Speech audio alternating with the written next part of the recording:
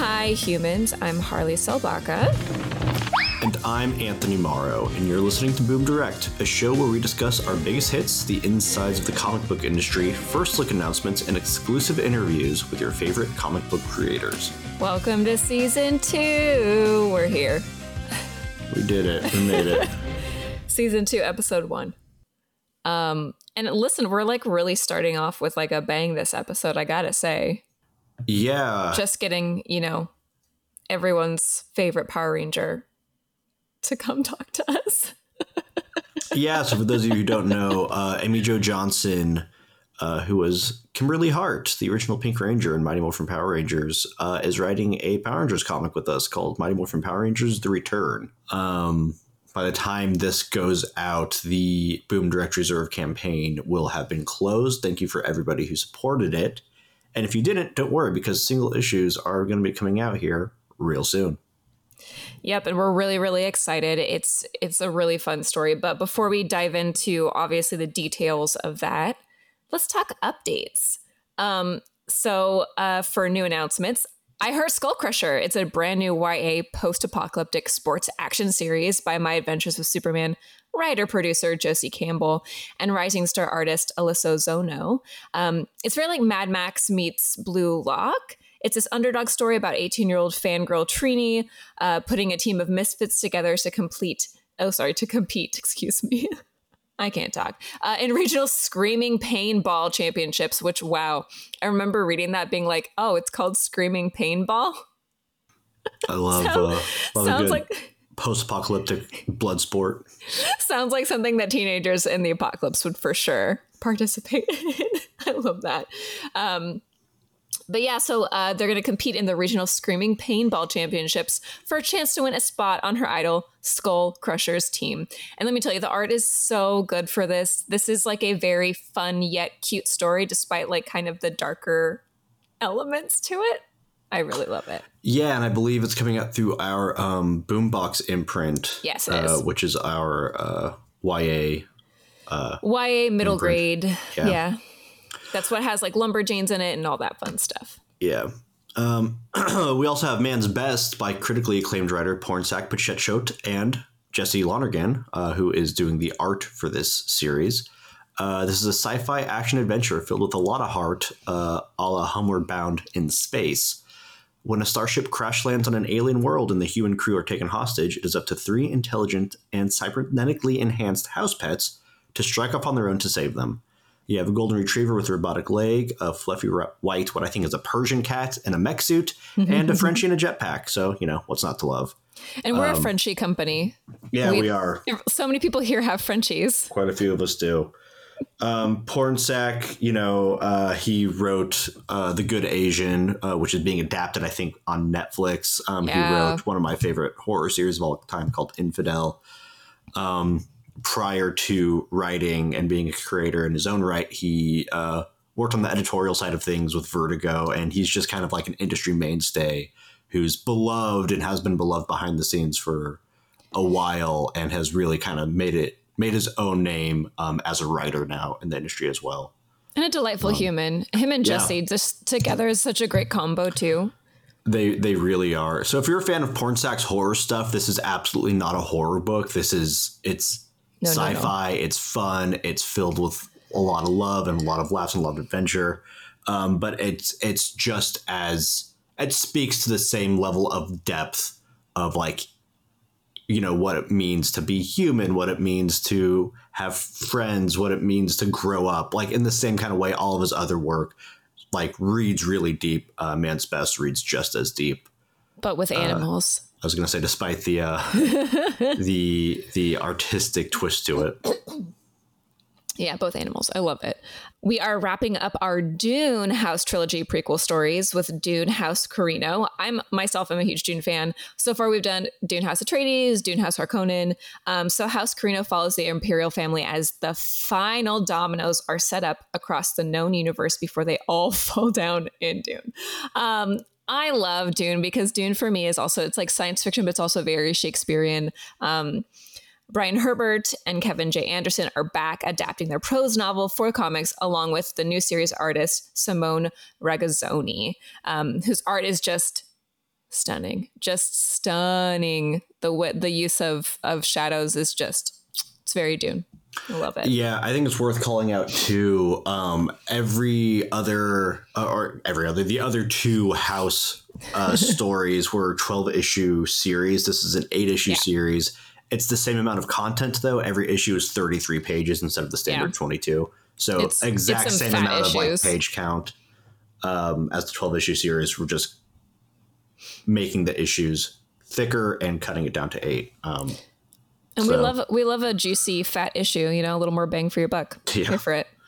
Fun fact about Dune, Frank Herbert was inspired by the Oregon coast and the sand dunes at the beaches of the Oregon coast. And that's interesting. Yeah, that's what I didn't know that there were a lot of dunes over there. Where I grew up in Monterey, there's a lot of dunes as well. Yeah, so that's just fun little fact about Dune. Also, Star Wars originally started as an adaptation of Dune, but that's a story for another time.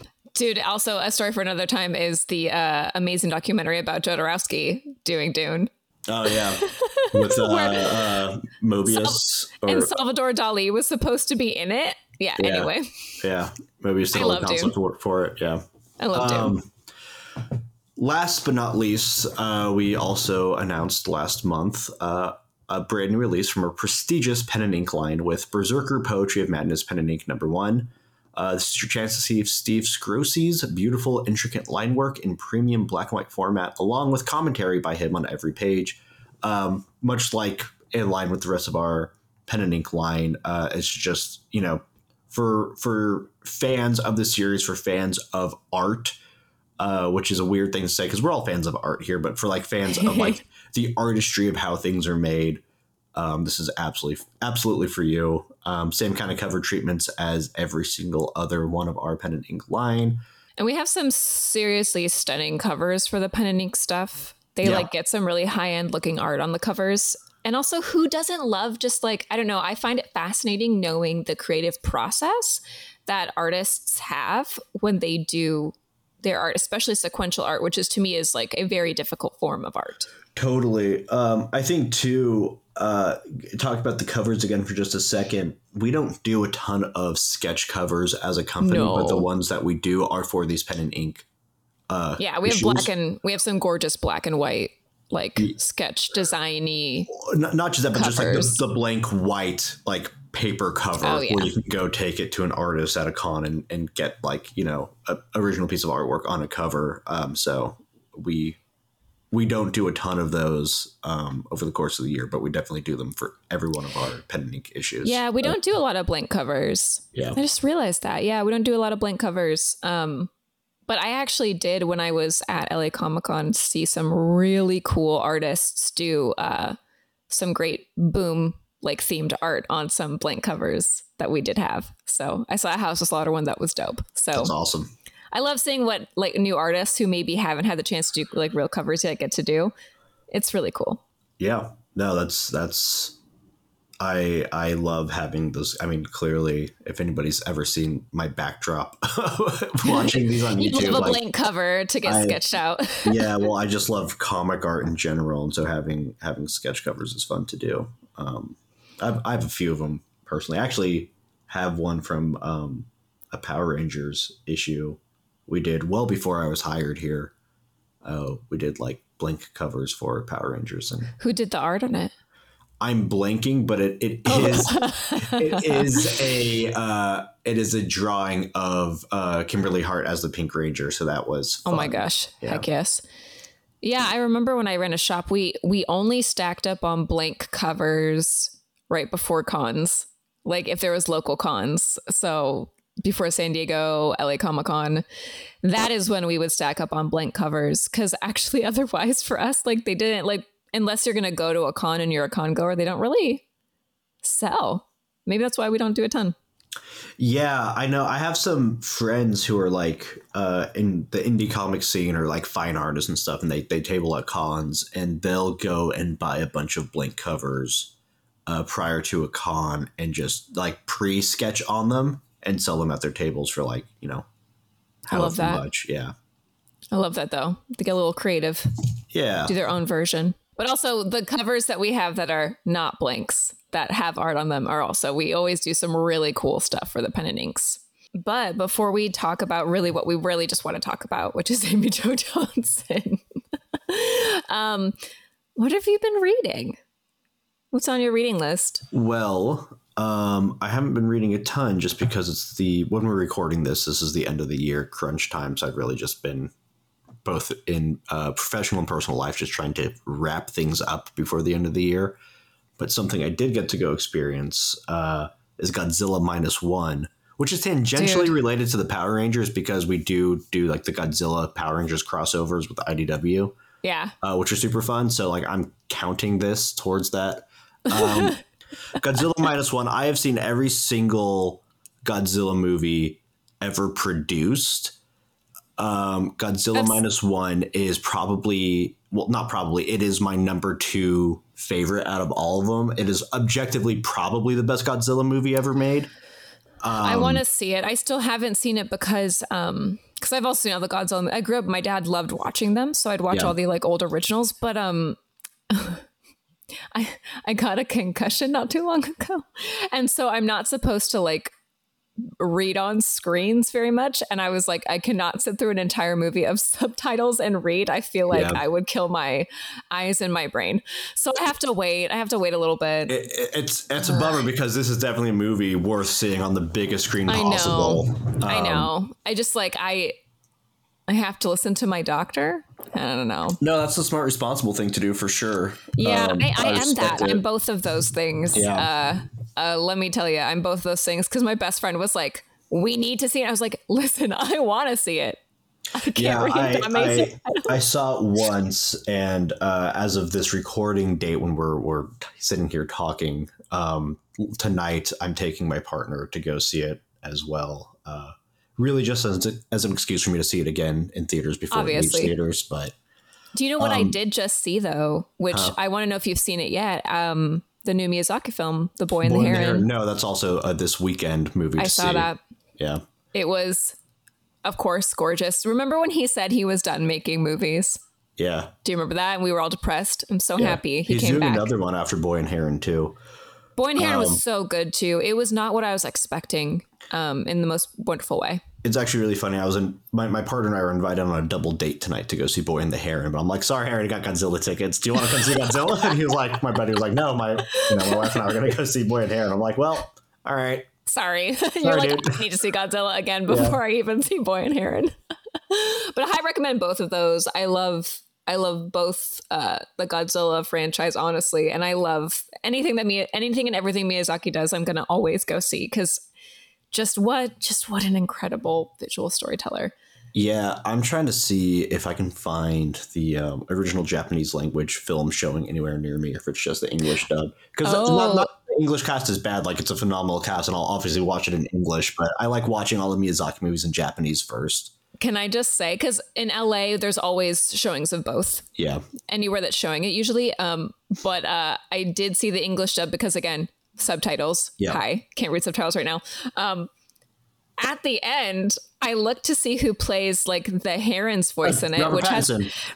Dude, can I just say, whoa, I had no idea just listening to it because I picked up Christian Bale's voice really fast as like the dad, but like the Heron is insane. I need to just like, no spoilers, that character's crazy and does all these crazy voices all over the place. It sounded absolutely nothing like Robert Pattinson. At the end, when I saw that it was him, I was with my friend Celeste and we both were like, what? And I was like, oh my gosh, best vocal performance of the year should go to Robert Pattinson because he does not sound anything like himself at all. It was phenomenal. Like I had no clue that it was him. He was so good. Yeah, he can definitely make a career out of just voice acting if he wanted to, honestly. And you know what? I think at some point he will.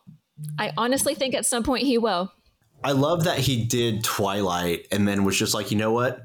This sucks. I just want to play freaks, and I'm just going to play freaks for the rest of my career. And I just want to play weird people and emo boys. Like, listen, I love him as Batman. A lot of people were like, why? And I'm like, dude, his entire early career was him just being a professional emo boy on screen, like a sad boy. And like Batman is the ultimate sad boy. Yeah. So of course he's going to be good at being Batman. Hello. I mean, and Matt Reeves talked about it too, where it's just like it's very much like their inspiration for that Batman, that Bruce Wayne was Kurt Cobain, which I fucking love. Oh my gosh, I absolutely love that. I feel like I read that somewhere. I'm so happy that we're getting a second one with him and, again, friend of the show, Mattson Tomlin, who is also co-writing that movie. So excited to see where they decide to take him. Because listen, I obviously have very strong opinions of where I think it should go.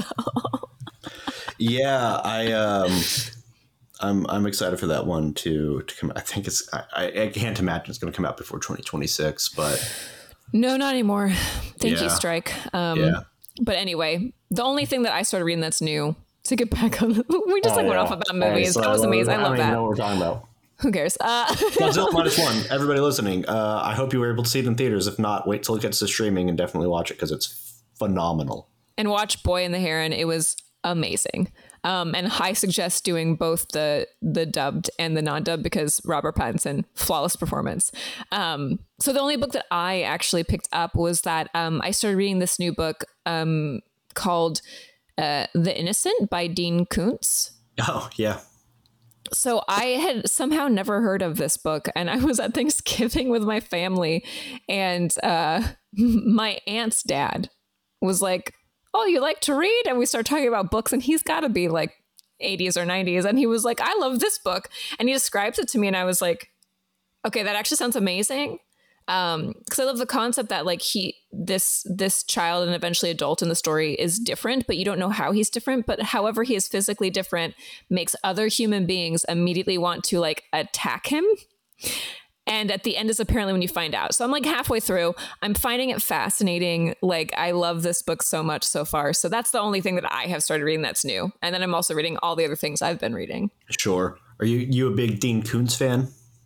I'm trying to remember the one other book I read by him. I've only read like one other book by Dean Koontz. So I'd say no, but this is making me a big fan. Sure. Yeah. My favorite, fact in air quotes, because who knows how true this is, but the story goes that like anytime Stephen King signs a Dean Koontz book, it's worth more than Dean Koontz's own signature in that same book. Wow. Yeah. So also rude. Don't sign someone else's book. It's Dean Koontz and Stephen King. I according to my dad, you had to be alive in like the 70s and 80s to really understand that rivalry. Okay. But you're either a Stephen King fan or a Dean Koontz fan. You weren't a fan of both. Oh, well, I'm already a Stephen King fan, so I guess, you know what? I'm happy to break the mold, though. Like when how people were like, well, you can't be a Star Trek, you can't be a Star Wars fan. I am both. They're actually two different genres. So why could you not be a fan of both? Like, unless you're not a fan of the other genre. Don't even get me started. I have a whole TED talk about it. But let's talk about what we're actually going to be talking about, which is Power Rangers. As we mentioned up top, we talked to Amy Jo Johnson and her co-writer and life partner, Matt Hotson, about Power Rangers The Return, which is Amy Jo Johnson's original take on the story. It's set 22 years after the end of the Mighty Morphin Power Rangers series, and it's canonical with the TV show up till a point. Mm-hmm. Because in her version, the Rangers defeated Rita Repulsa, and something tragic happened. And now 22 years later, the team is getting back together to solve a conspiracy. Which I love that. I'm not going to lie. I love this concept so much. Like, I think what we have done a lot in our society lately is really playing into 90s nostalgia. And I have not always been a fan of some of the ways we've done that in the last, 5 years. But I am with this. I love having it be someone who literally lived that show. And she's coming back to be like, okay, here's the story that I came up with about what happened to, my character and the character of all these amazing humans I worked with. And like, just the character designs are amazing. I love the future versions of all of these characters. I think that they've done an amazing job keeping with the characters, updating them. And I just, it just is it's very exciting. And I love the idea that all of us, because it's almost like all of us who were kids watching it now are the same age almost, or a little younger than how old the characters are in the comic at this point. Because they're supposed to be like 40, right? So yeah, 40s, like mid 40s. So like, I love that it's like, oh, cool. Like they're still like a little older than me, but to be clear, I'm very far off from being in my mid 40s. I just want everybody to know that I'm not remotely close to being mid 40s. I'm also not close to being in my mid 40s. I'm closer than you, but That's true. but I'm not close to being in my mid 40s either. But I think it's cool because it's like they're still a little older than us. We're like looking up to them, but it's cool seeing it where it's like, okay, I've grown and been through some things now, and so have these characters that I grew up with. And I think it's just a really cool way to bring the fan base back, and to kind of touch back on the heart, not pun not intended, but also the heart of the Pink Ranger and Amy Jo Johnson and what she brought to that show. I got to sit with Amy Jo and Matt for, I don't know, probably like 3 or 4 hours the day we recorded, just because we were also recording other things with them, like other promotional things with them at the time. And to get cynical for 2 seconds, this is not in any stretch of the imagination like a cash grab for them or anything like that. Like, oh no. Amy Jo cares so much about this story, about these characters, and about like telling the best version of this story she possibly can. Like she does. She is also a Power Rangers fan through and through. Yeah, like I loved when we got on with her and you could see all the Power Rangers stuff that she had in her like library. I'm sure she also put some of it up specifically for recording with us, but I thought that was so beautiful. I think it's a beautiful thing to me when these actors who play these characters also really connect to the characters and love them as much as their fans love them. I think that's something that doesn't always happen. Because obviously, like, it's also a job. For some actors, it's just a job. But she truly connected to that character. You can tell how when she talks about it, and that she literally loved that loved and still loves that universe. And so I thought that was like, having her be this way is just like, just amazing. She's just amazing. She's just as amazing as you hope she's going to be. She is. And I think that's also wonderful. Yeah, it was a truly cool moment to get to sit and talk with her just as a Power Rangers fan. So I guess all my friends are going to be jealous. Yeah, we have weird jobs for sure. Oh yeah, because listen, I didn't tell a lot of people, but like once it drops, I'll be telling I know that all my friends are gonna be like, "You talked to my first crush," and I'm gonna be like, "Yes, I did." It's a surreal experience for sure. But yes, without further ado, before I interrupted you. No, you're all good. Amy Jo Johnson and Matt Hotson, everybody. Thank you for listening.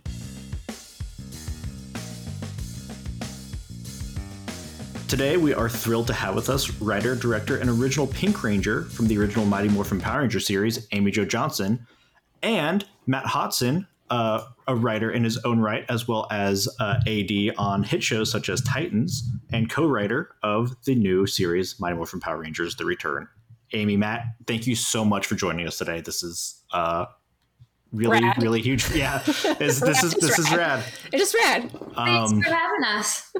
I grew up with Mighty Morphin Power Rangers. I had a Power Rangers birthday as a child, so this is a full circle moment for me.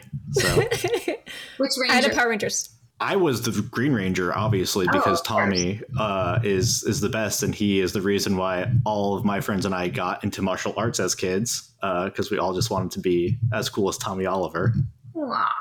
I had a Power Rangers towel that was like my towel that I used, and I wouldn't let anyone else use it, and I used it until it was falling apart. So, yeah. We love it. We love Power Rangers and science fiction. I genuinely think on every single episode of this podcast so far, we've talked about Power Rangers. Even if the subject of the episode is not Power Rangers, it always ends up coming up. That's accurate, because also Power Rangers here at Boom is like one of our best-selling titles, period. So everyone still loves Power Rangers, even how many years later? 30? It's a 30-year anniversary.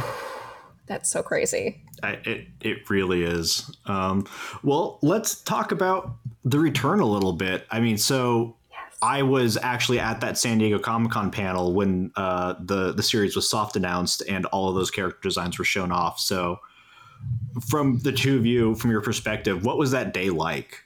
just walk us through what happened, like how it blew up on social media and just what happened with it. Well, first of all, Matt was really sad that we weren't there. I kept saying I had just finished a job and we were doing nothing that week. I'm like, can we go? Can we go? And our editor Daphne mentioned like it was just going to be the last few minutes at the end of the Power Rangers panel. I'm like, looks great. Let's go. Yeah. I'd go for the last few minutes, but we didn't go. Like, I don't think we can just crash the party. Yes, you could. I was going to say, I think people would have been stoked if you crashed the party. Yeah. It was really fun. It was, it's exciting.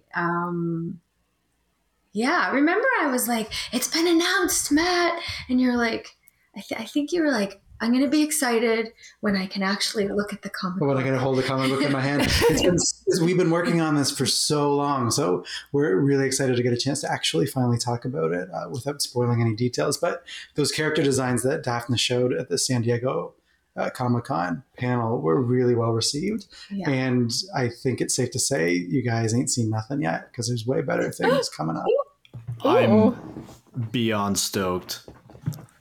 So what made you guys want to come and tell this specific story? What was it about this story and the Power Rangers franchise that made you want to come back?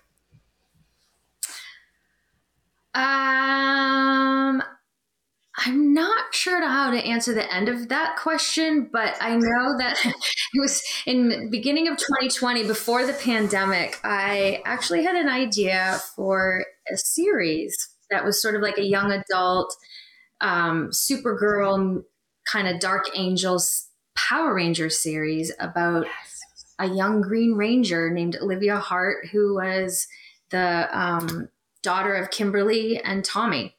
And I told Matt about this idea and I was trying to figure out, do I pitch it to Hasbro, and which is a whole thing in itself to try to get a TV show off the ground. And I think Matt has read a gazillion comic books, and you said it should be a comic book, or did I? Yeah. You said it. I give you full credit for the idea because she was brainstorming this stuff, and she kept asking, like, "Well, where would these characters be?" And we were talking about, well, they would be older, and like it'd be amazing if they all came back. And then the more we brainstormed, the more it kind of became this. It'd be the best Power Rangers movie of all time, but completely unfilmable.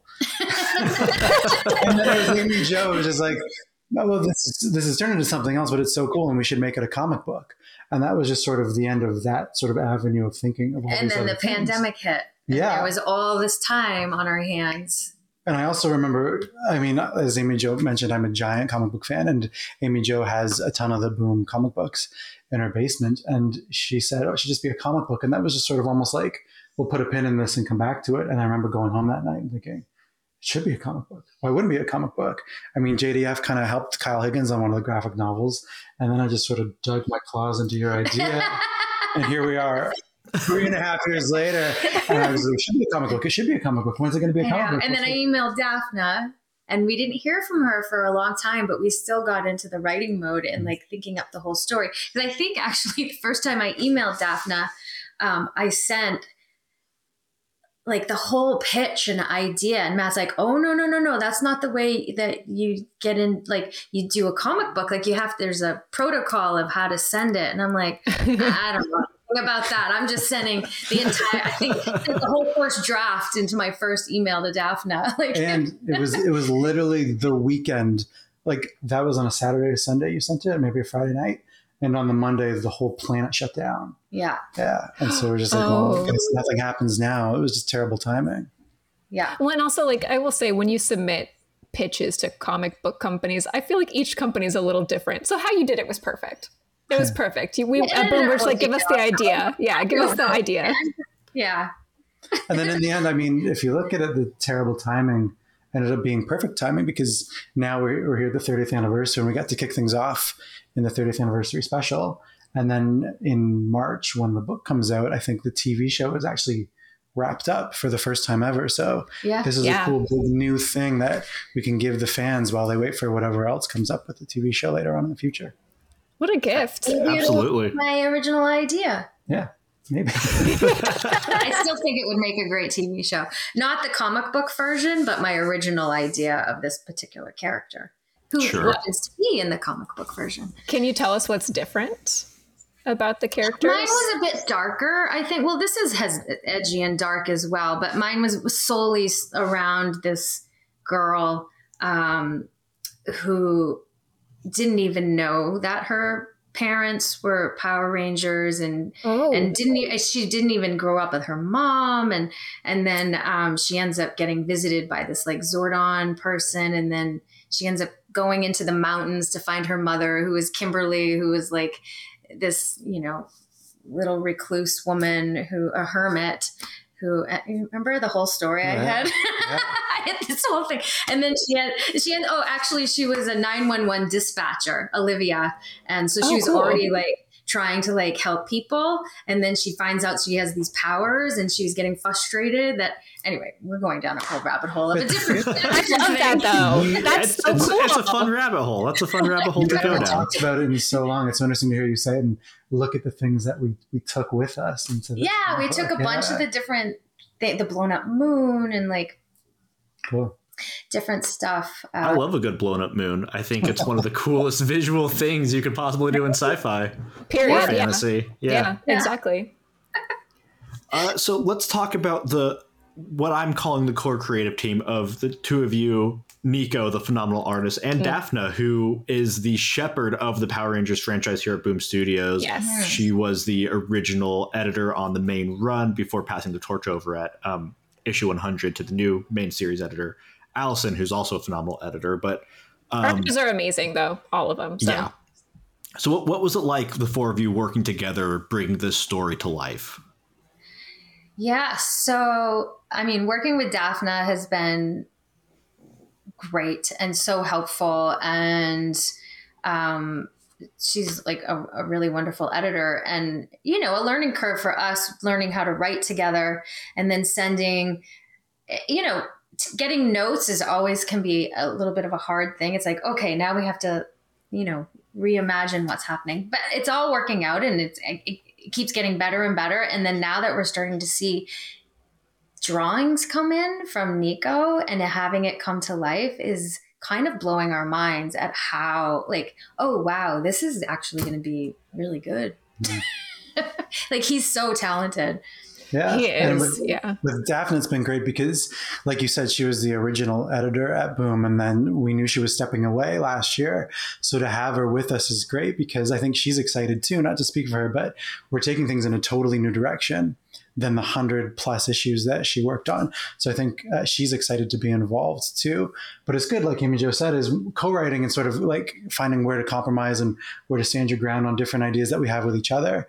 And then we go through all that together. And then when we give it over to Daphne, she has such a rich experience with these characters and the different versions in the comics that when she comes back to us with notes, it's like having just a whole extra brain to help us brainstorm new things. Yeah. Yeah. It's been that part actually with Daphne has been quite easy. I think the hardest part has been the two of us sort of like. It really has. It's fine. Co-writer. I mean, Amy Jo is a really, really good writer. She has a script on the blacklist, and she's working on all these features, and she's incredible. And then for me, it's new. I mean, I feel like I've been secretly training or waiting to be a comic book writer my whole life. But for us, the dynamic has been, it took a long time. Like we talked, like we would write here in Amy Jo's house, and like I'd write over here and she wrote over there, and we would send stuff back and forth. We went to an office once, and it took a long time to sort of find out how us two to get our flow. And we really need something written down on a screen in order for us to like point to that and be like, well, change this or do this or do this. As opposed to just talking about it. We found that we just have to write it and then send that back and then focus on the document as opposed to just talking with each other. So you had to figure out how to make your Megazord? Is that you had to figure out how to make your Megazord together? Sorry, I had to reference. You have a huge Megazord behind you.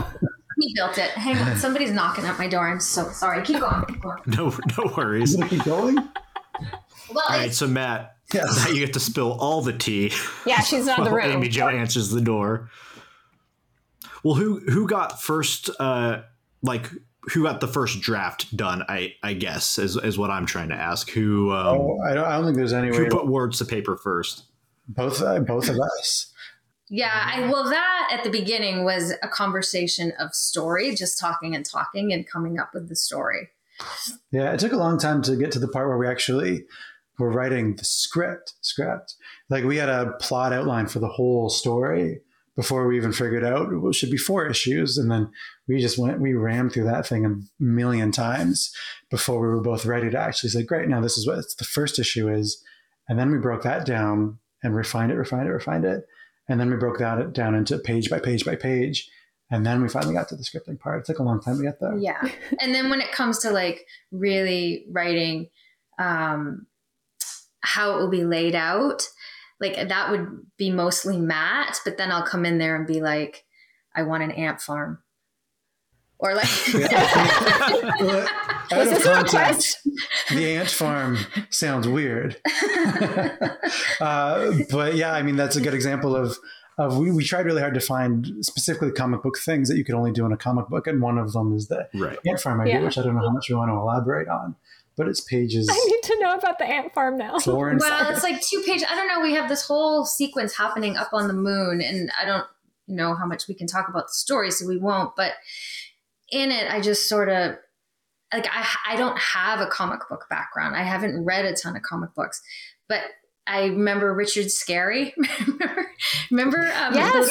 Where you go and you pick out with the little worms. Ant farm and the whole scene of everybody doing all this stuff. And I was like, what if we just saw the whole castle and we like saw all the things happening all at once throughout this whole castle? And he's like, what? And then I had to kind of draw it. And then I was doing my horrible drawing. And he's like, oh, I can't wait to see what Nico does with that. We haven't seen that one yet. Well, that's been a fun thing for us too, is like I said, is getting us on the same page can sometimes take a while. And then when we finally hand the script in, we're finally on the same page.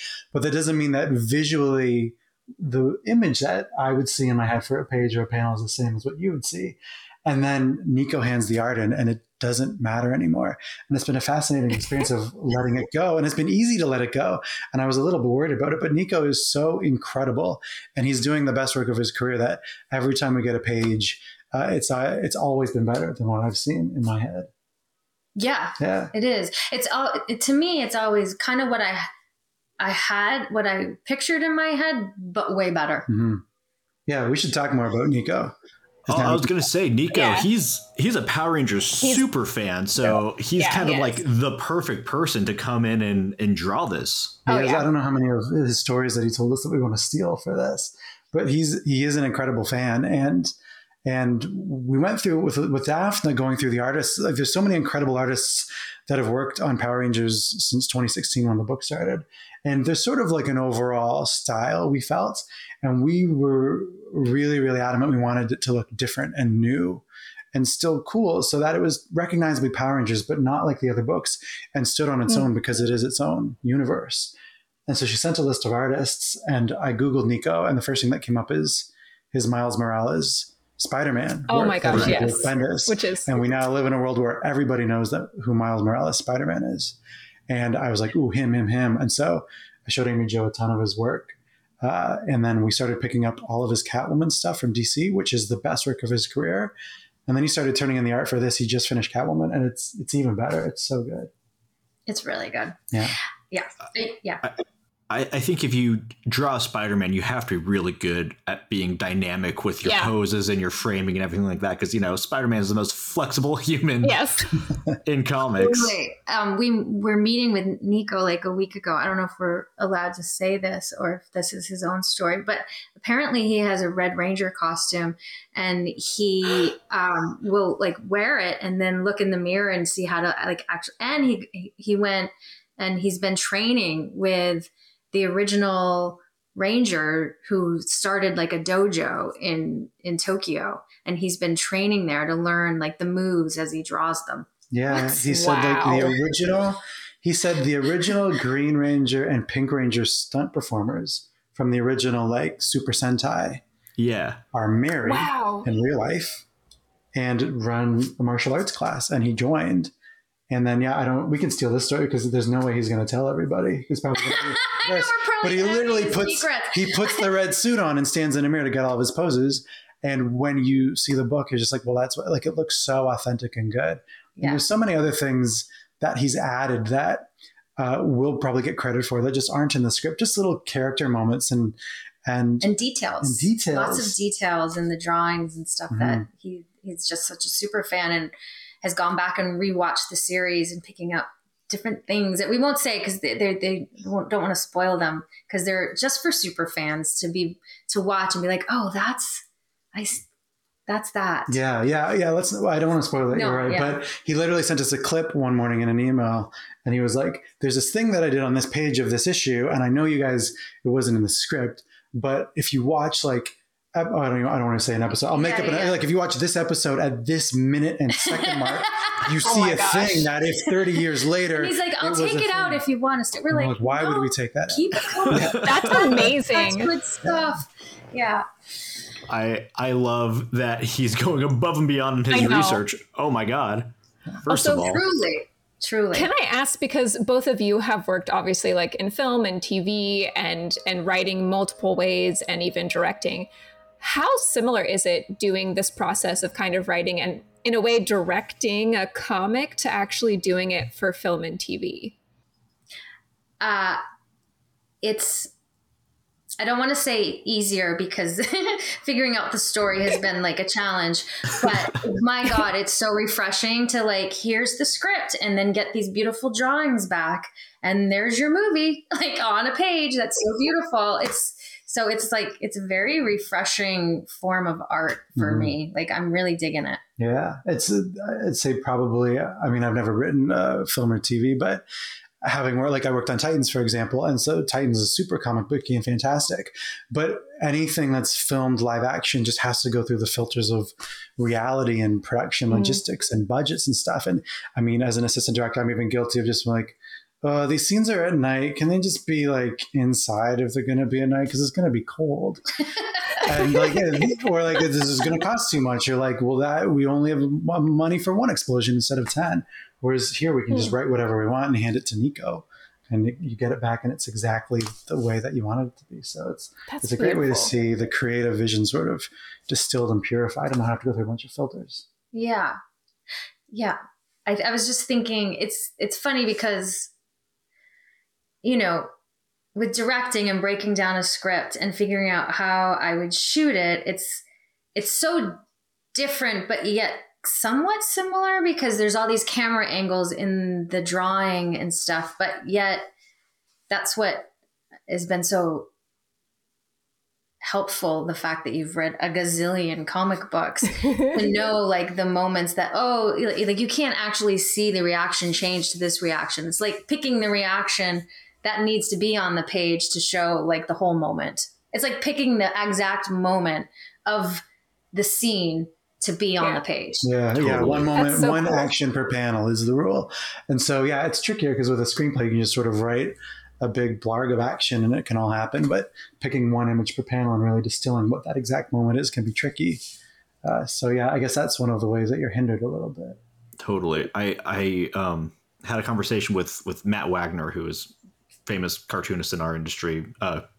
Grendel is his big thing that he's been writing for the past 40 years, but his advice for like scripting is like he'll write, you know, beefy panel descriptions, but the first line of that description is in bold and is short, and it's like, if you get anything from this panel, make sure it's just this, because that's the action. So if he's writing Batman, it's Batman leaps. That's all you need to know. That's what this panel is. It's Batman leaping. Everything else is just set design.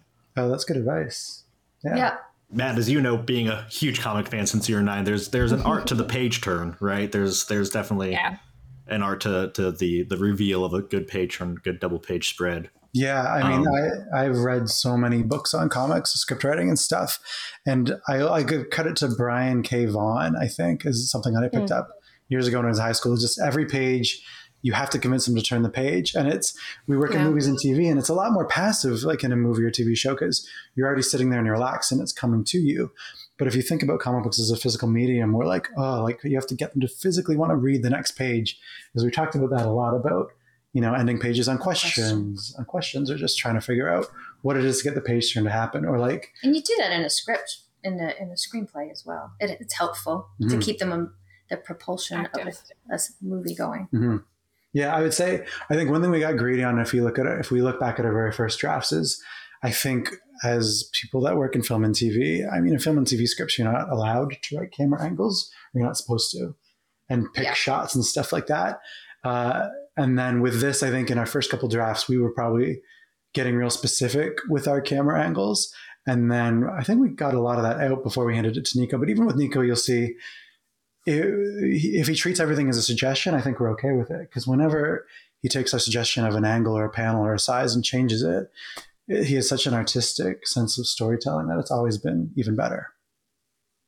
Oh, that's so cool.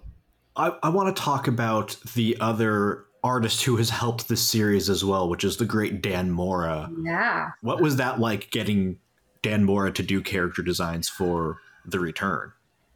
Thrilling and exciting, especially as they're coming in and the 40-year-old,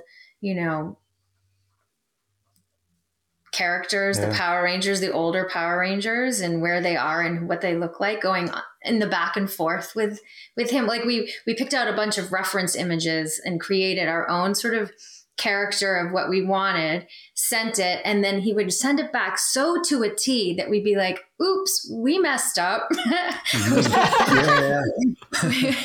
We sent you the wrong reference, but he was so like spot on for everything that he sent us. Yeah.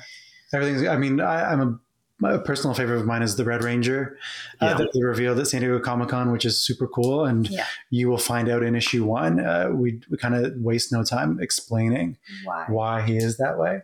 But that, Dan just killed it on that one. He killed it on all of them. And like we said before, you guys haven't seen anything yet. His designs and what he's been asked to design for later on is absolutely incredible. We can't wait to see Nico tackle it. Yeah. And even though Dan's a big shot at DC and doing all of their biggest books over there, we do have Dan involved in the Kickstarter. They've sent a list of some of the artwork that he will still get to be involved in. So he's still a part of this, even though he's not doing the interior pages.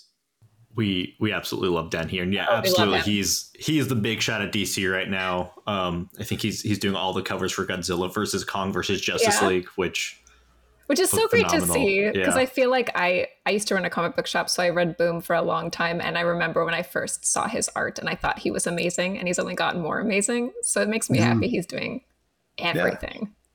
Power Rangers are cool, but I am a diehard Ninja Turtles fan. I don't know if you realize that. So the Power Rangers, Ninja Turtles, the 2 books that Dan did with Ryan Parrott are absolutely incredible. Those are my favorite. Yeah, we also are huge fans of those here too. Those are so fun. Yeah, and talking about that Red Ranger design too. First of all, that being in the audience when that reveal happened was incredible. Well, tell us. I know, I wasn't there either. I was running a booth. It was like a crescendoed wall of just audible gasps. Like, really? Oh my God, people that. Went insane for it. They were so stoked for it. Did we record it? Is it on our YouTube? I don't know. If it is, what a call out if anybody that was there and recorded that. Yes. Send it to us. We were please. So tacky, but we want to see so it. Bad. It was a very cool experience, and I also have to say I love that y'all made Jason just a brick house of a man. He's just a wall of muscle, and I'm just like, that's cool. I like that. Should we say? Can't we? Yeah. So I mean, the reference photos we sent. One of them was, what's the hockey player? Jaromir Jagr. Because I'm a huge Pittsburgh Penguins fan, and when I was a kid, I even grew my hair out, tried to do the terrible curly mullet. Yeah. But Jaromir Jagr is, I want to say 52, and he's still playing hockey professionally, and he's, like you said, just a brick. He's just a thick powerhouse. He's scruffy and gray and all beat up. I love that. It was that photo, and what was the other photo that we sent with it? And he just put it together, and it was so perfect. But it's, we wanted to use, obviously the original live action TV show is a huge jumping off point for the show. So making things look like they used to in the characters we recognize from the show, but just sort of putting a little spin on it and seeing what they would look like 30 years later. Yeah, I absolutely love that. I think that's a phenomenal way to take it. Yeah, now I want to know all of your reference, like for each one of them, like what did you send in for references? For Zach, we first sent a picture of Idris Elba. And Yes. and he came back so sleek, and I was like, he was too sexy. it's too sexy. Too sexy. Not that I don't think Zach's sexy, but this was just like it was too sexy. Yeah. Incredible. And Absolutely then for incredible. Kimberly, it was oh my god, from East Kings of Mayor of Easttown. Mayor of Easttown. It was Kate Winslet. Yeah. Okay, yeah. Oh my Nice. gosh. Yeah, from that show where she's just like kind of has her jacket on and just looks a little bit down and out. That was the Kimberly reference, because Kimberly in her 40s is sort of We're not going that to get way. Sued for all of these references, right? They were just photos. And then I don't remember what we did for David, for Billy. For Billy, It was sort of like Steve Jobs filtered through Billy. Yeah. Yeah. I was going to say that super clean cut suit look. Yeah. That's a vibe. That's 100% Yeah, it's a a vibe. What we said nerd rich or something like that. I was about to say that. I was like the rich nerd guy. Yeah, nerd chic, that was it. Yeah. Nerd chic. I love that. That's so cool. So I love that fun. so much. So I it's have so to fun. know. I have to know because I am personally a fan of all things called The Return, whether it's Twin Peaks or, Return of the King. Where did The Return come from? What is that reference in the overall story? We're going to be real honest. That didn't come from us. Oh, No, okay. cool. Our was a family reunion, I think. Mm-hmm. Was for a long time, and we kept, and then The Return came one day. We had other ideas, and then somebody made an email called The Return, and I look at Matt and I was like, that's really good. Because it's called The Return. Yeah. I love that. It's a great, Somebody found the title. It's a but that great wasn't title. us. We didn't come up with, and it's very simple. It is a good and title. it's deceivingly simple too, because as the story progresses, whatever you think the return is referring There's to, more to it. it will change what you Yeah. think is actually returning over Yeah. the course of the book. Yeah. Ooh. So I it love was a that. great title. Yeah. I don't know who thought of it. I love that too. serendipitous things like that. It just kind of clicks in place. You're like, yep, this is it. You're Yeah. totally right. Daphne sent an email once, and like it said, it referred to the return at one point, and we were just like, "Guess it's the return." Okay, Yeah. great. Yeah, It's good. easy. Yeah, It's good. Yeah. All that. Yeah, you guys, Daphne and Nico, you guys have built your own amazing megazord of creative talent. That's the incredible. Megazord. Yes. Yeah. What are you most excited for people to experience in The Return? I've been going to a lot of shows lately, and one of the things that I've realized more and more is that the Power Rangers was not just a TV show for kids. It was, for a lot of people, it was so much more. It was a babysitter. It was a friend for people who were bullied. It was a place where people discovered their sexuality and figured out they were gay, you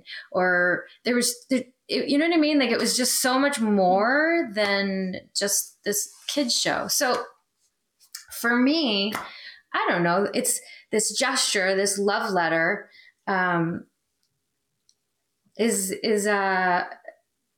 sort of got lost of what I was trying to say, but what was the question? It's a beautiful sentiment.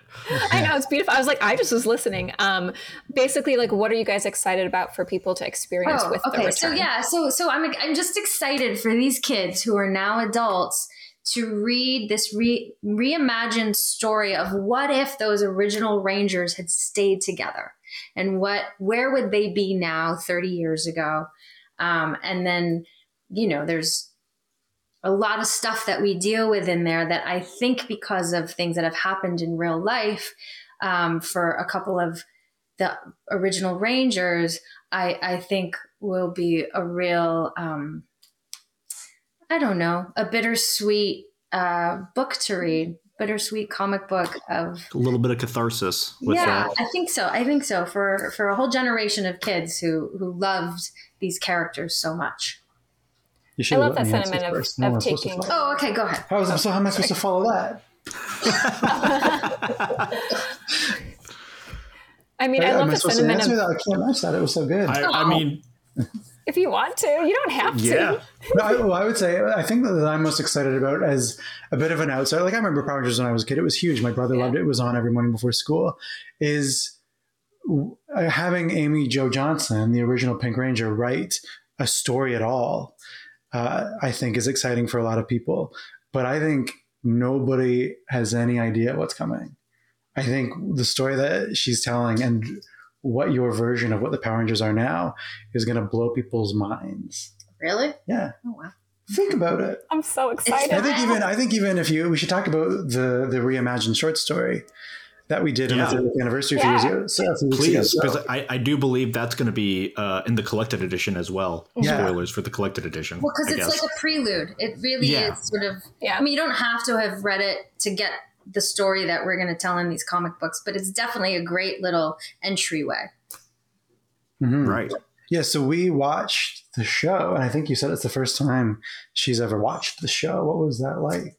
Yeah, as an actor, I never watched the shows that I was on. It would make me all heady and not feel a bit insecure. But later on, now I don't feel that way anymore. And also we needed to do research and figure out our jumping off point of where does our world change from the actual TV show, because it is the TV show up until a certain point. And so we watched a bunch of episodes to figure out where that jumping off point is. Mm-hmm. And we tried to match. I mean, Francisco Mortarino was the artist on that, and he did a fantastic job where we took literal moments from the show. And I think my favorite is hopefully your favorite. I don't want to tell the story about how those actors had to leave the show and it was terrible, but we took the moment where in the world of the show, 3 characters, the original Power Rangers, left. And we said, why would they leave? Let's keep them together, which is sort of the impetus behind a lot of what happens. Yeah. What if those 3 Rangers never left and everybody stayed? And if you, in that shot, that particular shot from the show is really actually kind of rude on Saban's part, because it's not even those actors. It's like they literally within one day replaced them. The shot is literally a shot where all of a sudden we show up on set and like those actors are gone. And it's like, I don't know.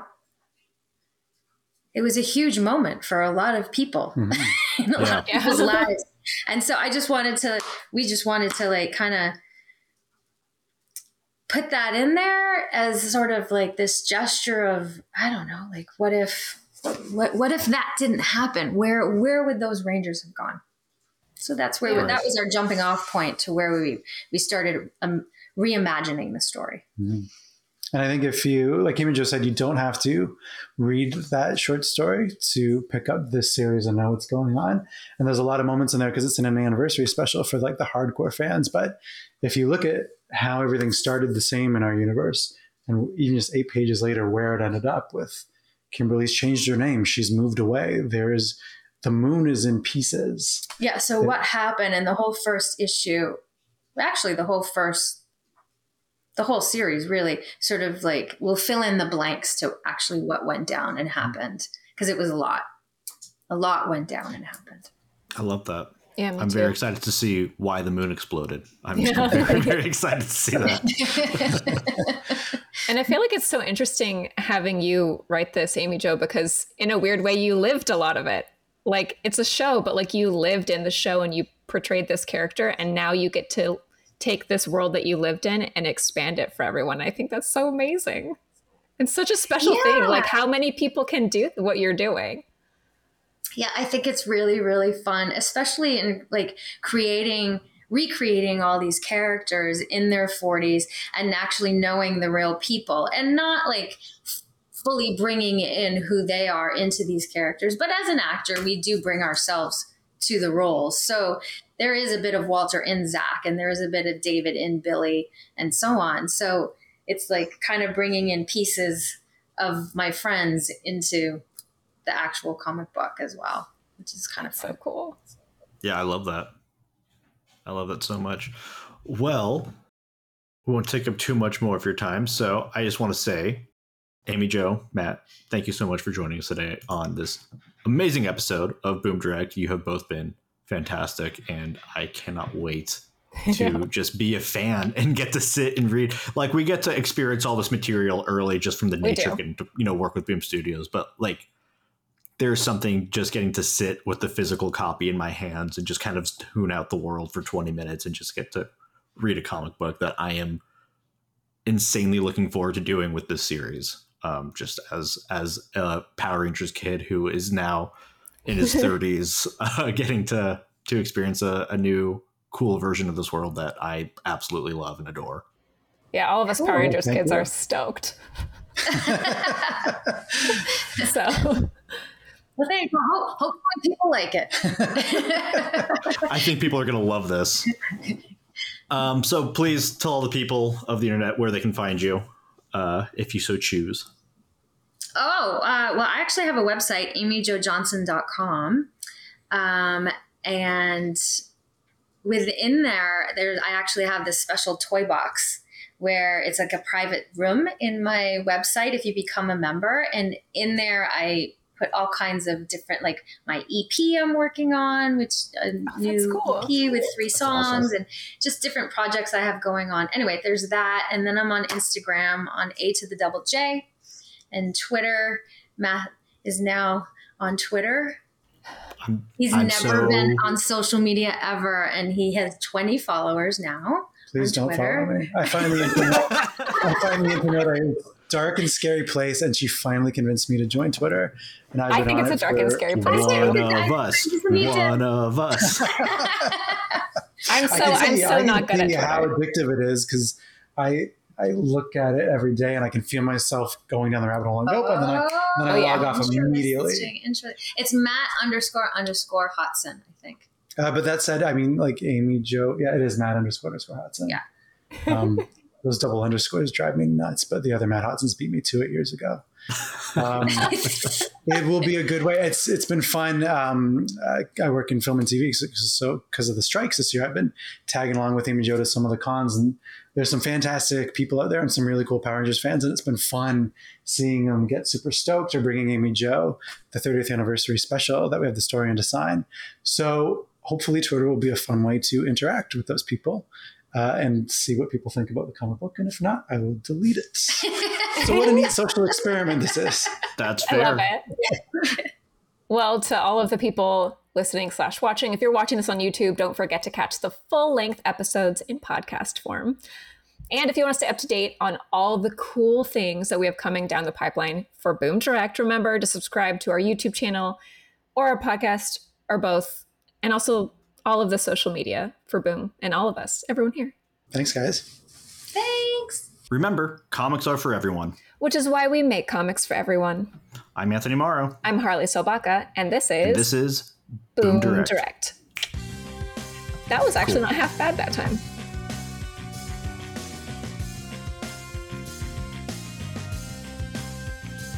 This podcast was produced by Gracia Martinez, with theme song by Renee Heisemeider, edited by Michael Thomas, hosted by Anthony Morrow and Harley Sobaka.